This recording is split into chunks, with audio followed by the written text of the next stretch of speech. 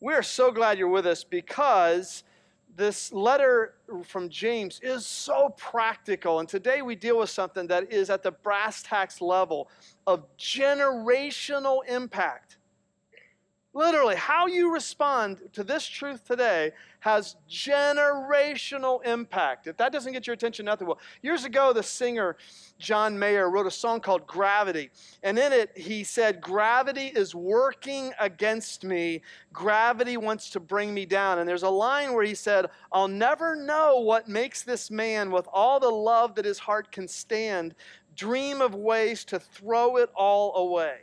And that's what's at the core when it comes to this subject matter. Because last week, if you were with us, James opened his letter by saying, here's how to approach adversity.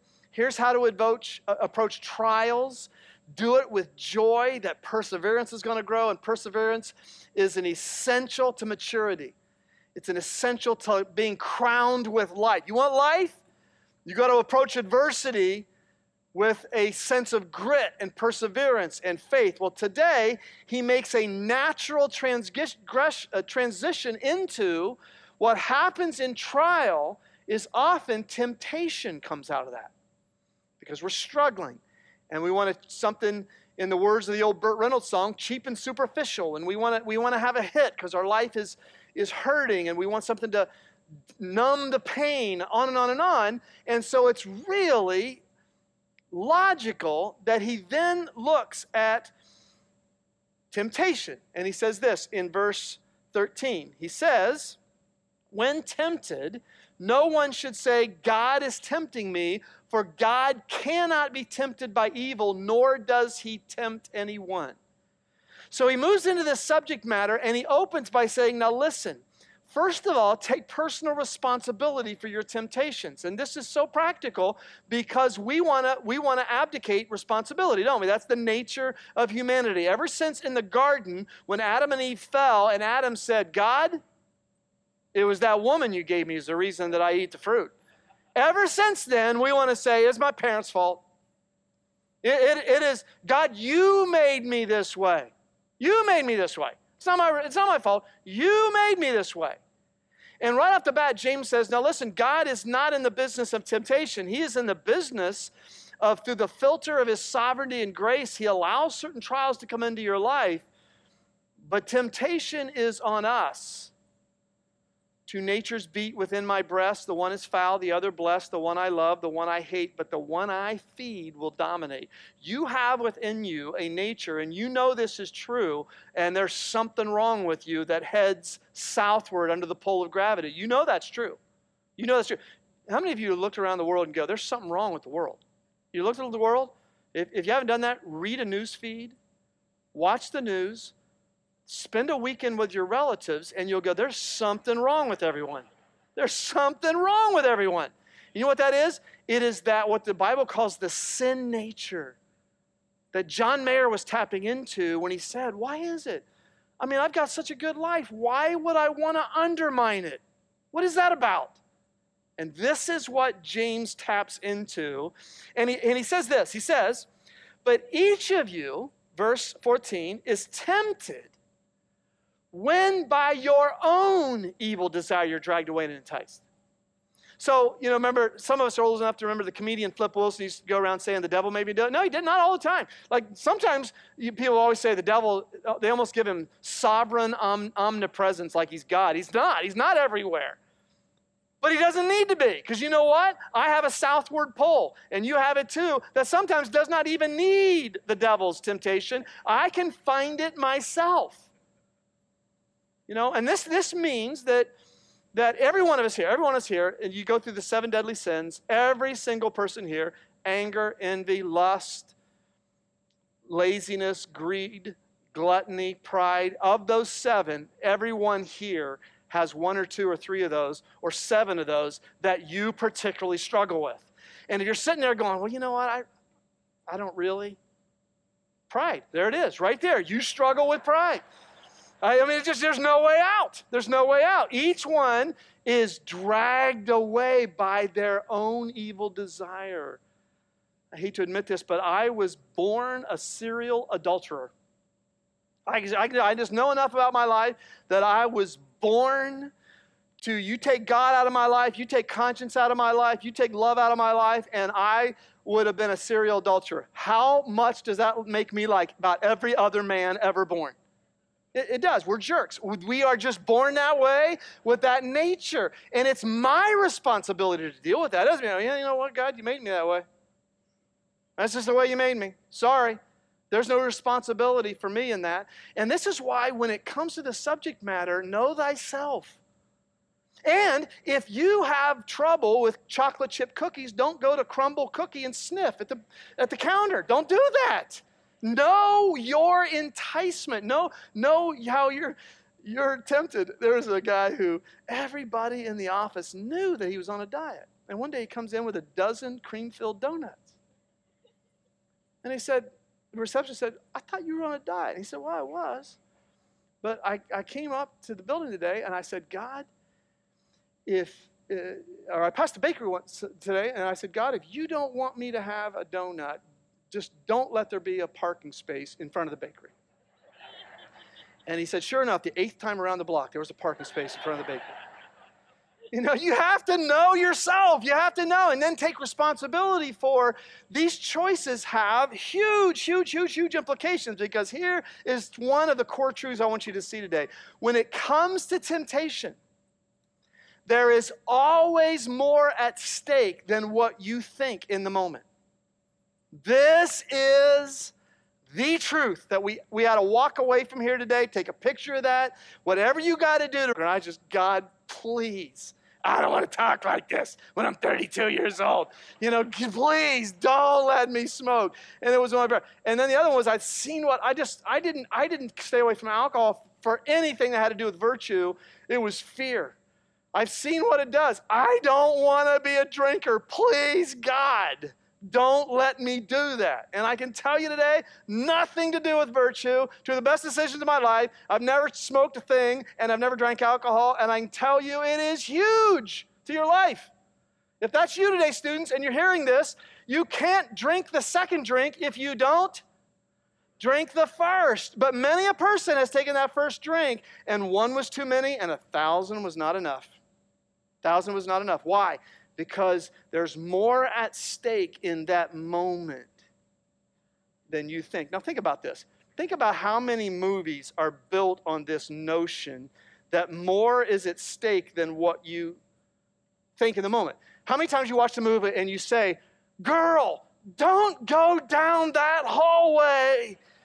Don't get in that car. And the whole tension is built around there's more at stake here. You remember the first time you saw Star Wars? Star Wars is totally built around this tension. Remember the first time? I remember in 1977 going to Star Wars, and I was hooked. I was mesmerized by Star Wars, this essentially a Western in space is all it is. Remember the first time you heard this?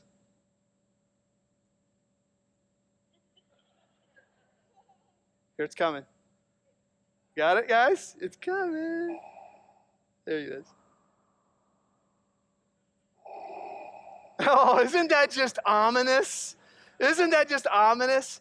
And that sound right there elicits this tension of this foreboding opportunity that Luke had. It actually came in the second movie, which is the best of all the Star Wars movies, The Empire Strikes Back. And do you remember this interaction where Luke is backed into a corner by Darth Vader, and he says, Luke, you can destroy the Emperor. He has foreseen this. It is your destiny. Join me and we will rule the galaxy as father and son. And he says, there's no other way. There's no other way. And that tension in that moment is, yes, Luke, there is another way. There's got to be a third movie. Please don't give in to this. And there's got to be, unfortunately, Jar Jar Binks and then the Andor and things that we wish didn't happen with the Star Wars franchise, but did. And what is that whole thing built around? It's built around this tension of, this is your destiny. No, it's not. This is your destiny. No, it's not. You have a choice within this. And in that moment, you may not see the implications of your decision. Or do you remember something a little bit more recent? Remember when you saw The Lion King? And little Simba is having that dialogue with his uncle Scar. And Simba says, not knowing that Scar wants to have the kingdom, he's saying to his uncle, my dad has promised all of this is mine. I mean, it is a reenactment of Matthew chapter 4 and Jesus' temptation. All these kingdoms will be yours. And Scar says, well, have you seen the elephant graveyard? And Simba says, no. He said, well, that's only for the really brave lions. And Scar is baiting the hook, isn't he? Because he knows he can tap into Simba's insecurity. And he says, oh, your father didn't tell you about that because that's only for the really mature, fearless, courageous lions. And pretty soon, he grabs Nala, Simba does, and they go off to explore the banned elephant graveyard. And he gets into all kinds of trouble. And what is that about? That is about Simba didn't know there's more at stake here. There is a Broadway Lion King show at stake here, and there is so much at stake. And we say that, but we're laughing, but we say, you know what? Just like in the movies, there's always more at stake. Always. Always more at stake. We see this now on social media when someone's tempted to say something on social media and it costs them their job, right? There's more at stake than what they think by that little post. And that teacher's out of a job now because they posted the wrong. I mean, we could see this all over. James says temptation is never isolated to the individual. You're being enticed. And look at this, verse 15. Then, after desire has conceived. So this weakness or vulnerability or desire of yours meets opportunity, and that gives birth. What does it give birth to? This entity called sin. And we don't like that word today. We like to say, I made a mistake. You know what? Putting the paper in the copier the wrong way, that's a mistake. Committing adultery is a sin. That's not a mistake. That's way beyond a mistake. And so we like to say that today, kind of soften the impact. He says, no, it gives birth. And sin, when it is full grown, always kills relationships. It always kills happiness. It always kills contentment. It always kills peace, kills joy. It always kills. The virus of sin, when it meets opportunity, always kills what God wants to give you. And that's goodness. That's what God wants to give you is goodness. Now, I know some of you are saying, wow, boy, is this timely. Because maybe you're facing that temptation right now that is in the realm of anger or envy or lust or laziness or greed or gluttony or pride. And you need to listen. Listen really close. When it is full grown, it gives birth to death. That is always the impact of sin. Some sins are more deadly. They have a higher cost to them than others. There's certainly that reality. But look at this. So don't be, verse 16, be deceived. What's the key? This is brilliant. Look at the key. Don't be deceived, my brothers and sisters. Every good and perfect gift is from above, coming down from the Father of the heavenly lights, who does not change like shifting shadows. God doesn't say, I'm in a good mood today, I'm going to bless you. He doesn't change. He is always wanting to fuel goodness into your life.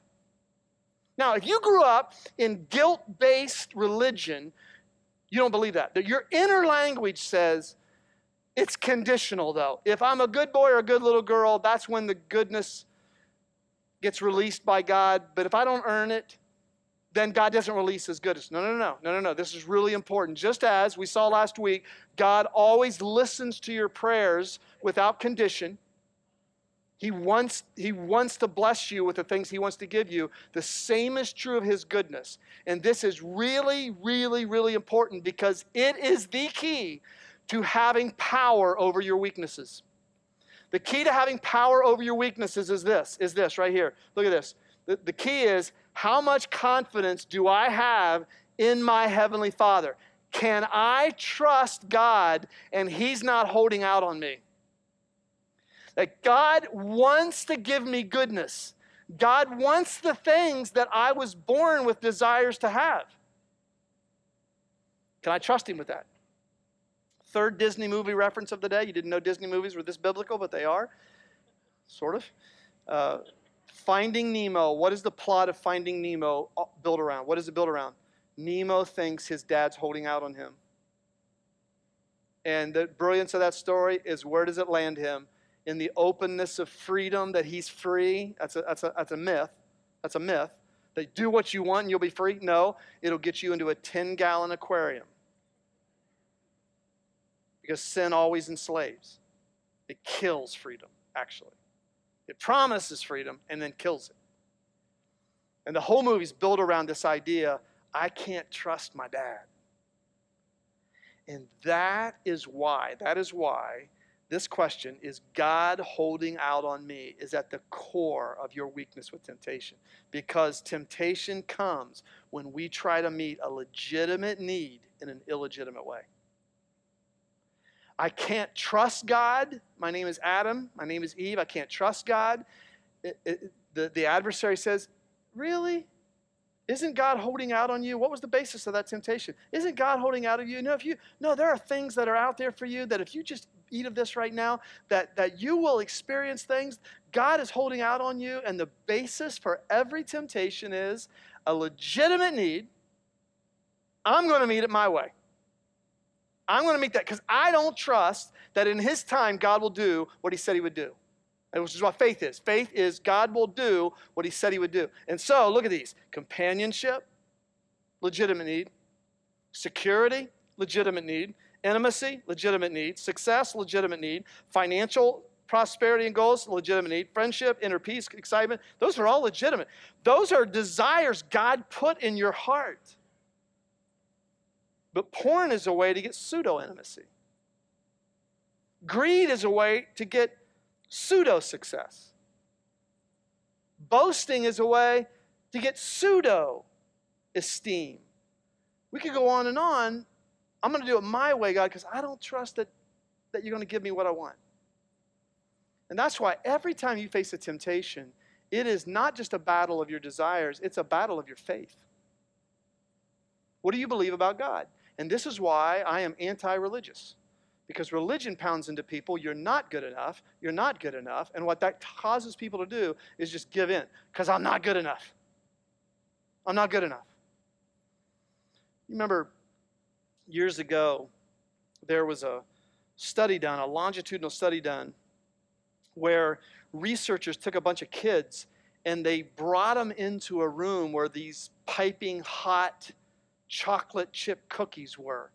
And what they wanted to do is they wanted to find a correlation between the ability to delay gratification and how that played out in life. That if I'm willing to delay gratification now, how does that affect my life long term? And so this was a long-term study.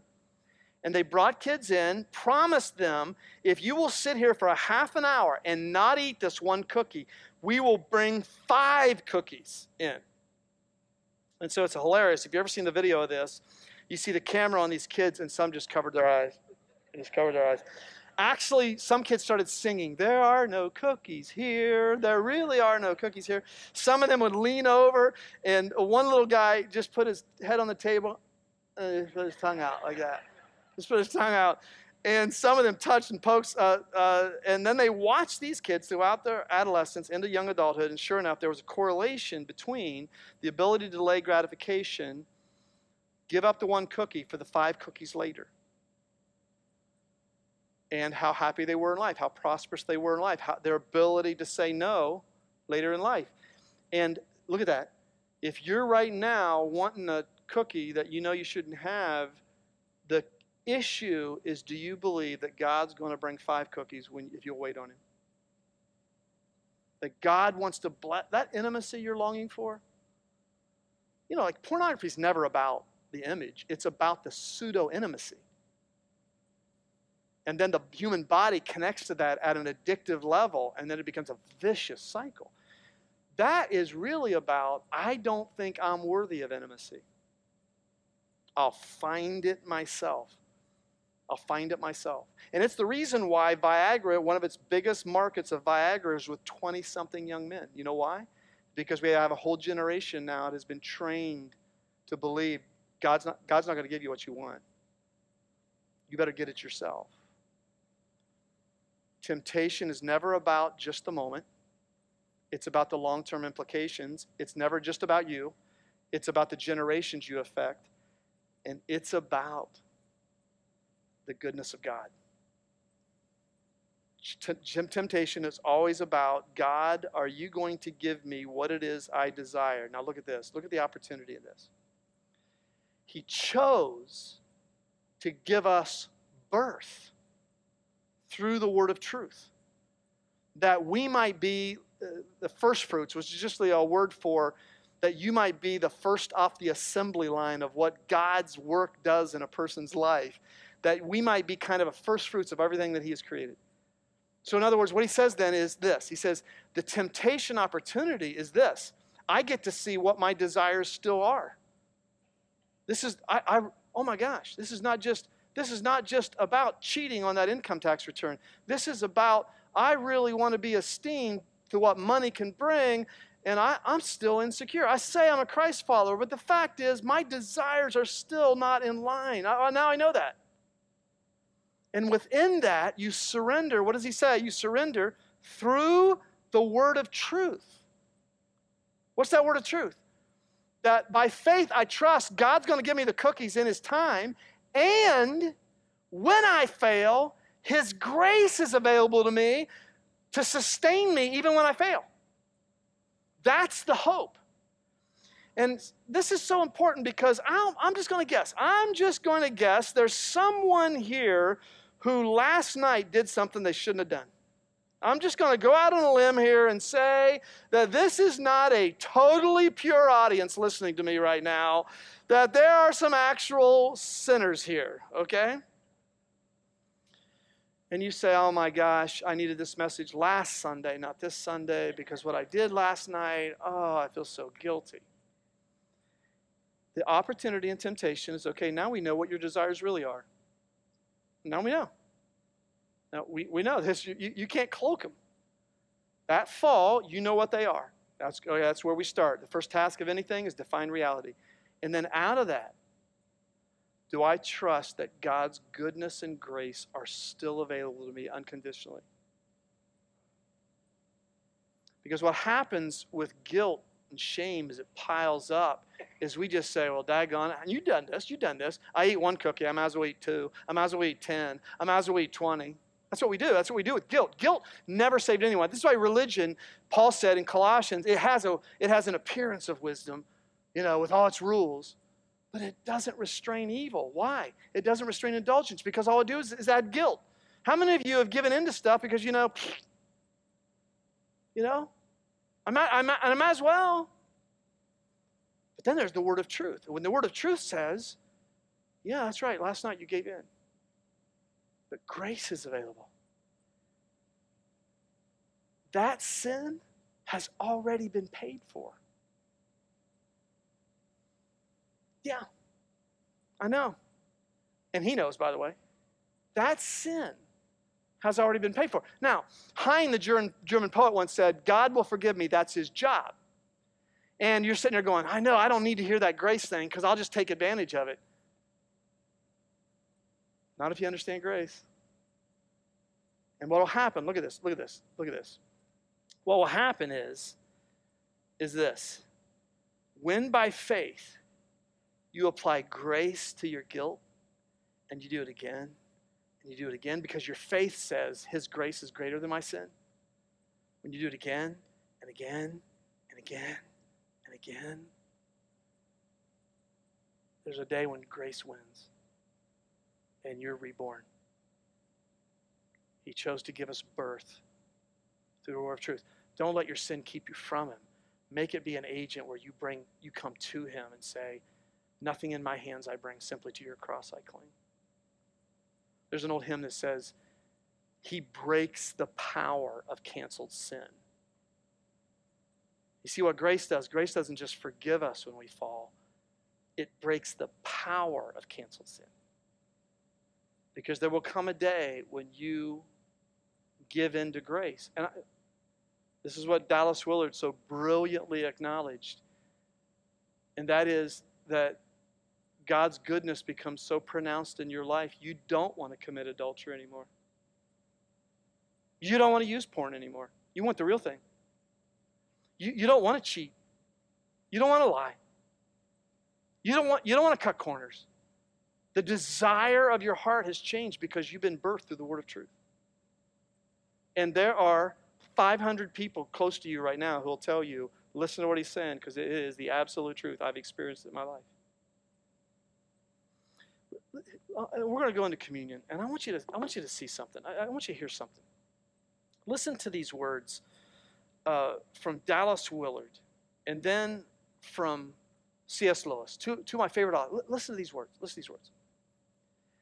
This world is radically unsuited to the heart of the human person. It is because of this that a healthy faith before God cannot be built and maintained without heartfelt celebration of His grace and His goodness to us. Celebration heartily done makes our deprivations and sorrows smaller, and we find in it great strength to do the will of our God because His goodness becomes so real to us. Listen. If we don't discipline ourselves for wholesome, regular celebration of His goodness, sin will begin to look good. He's right. The issue in temptation is always, is God holding out on me, or can I trust Him?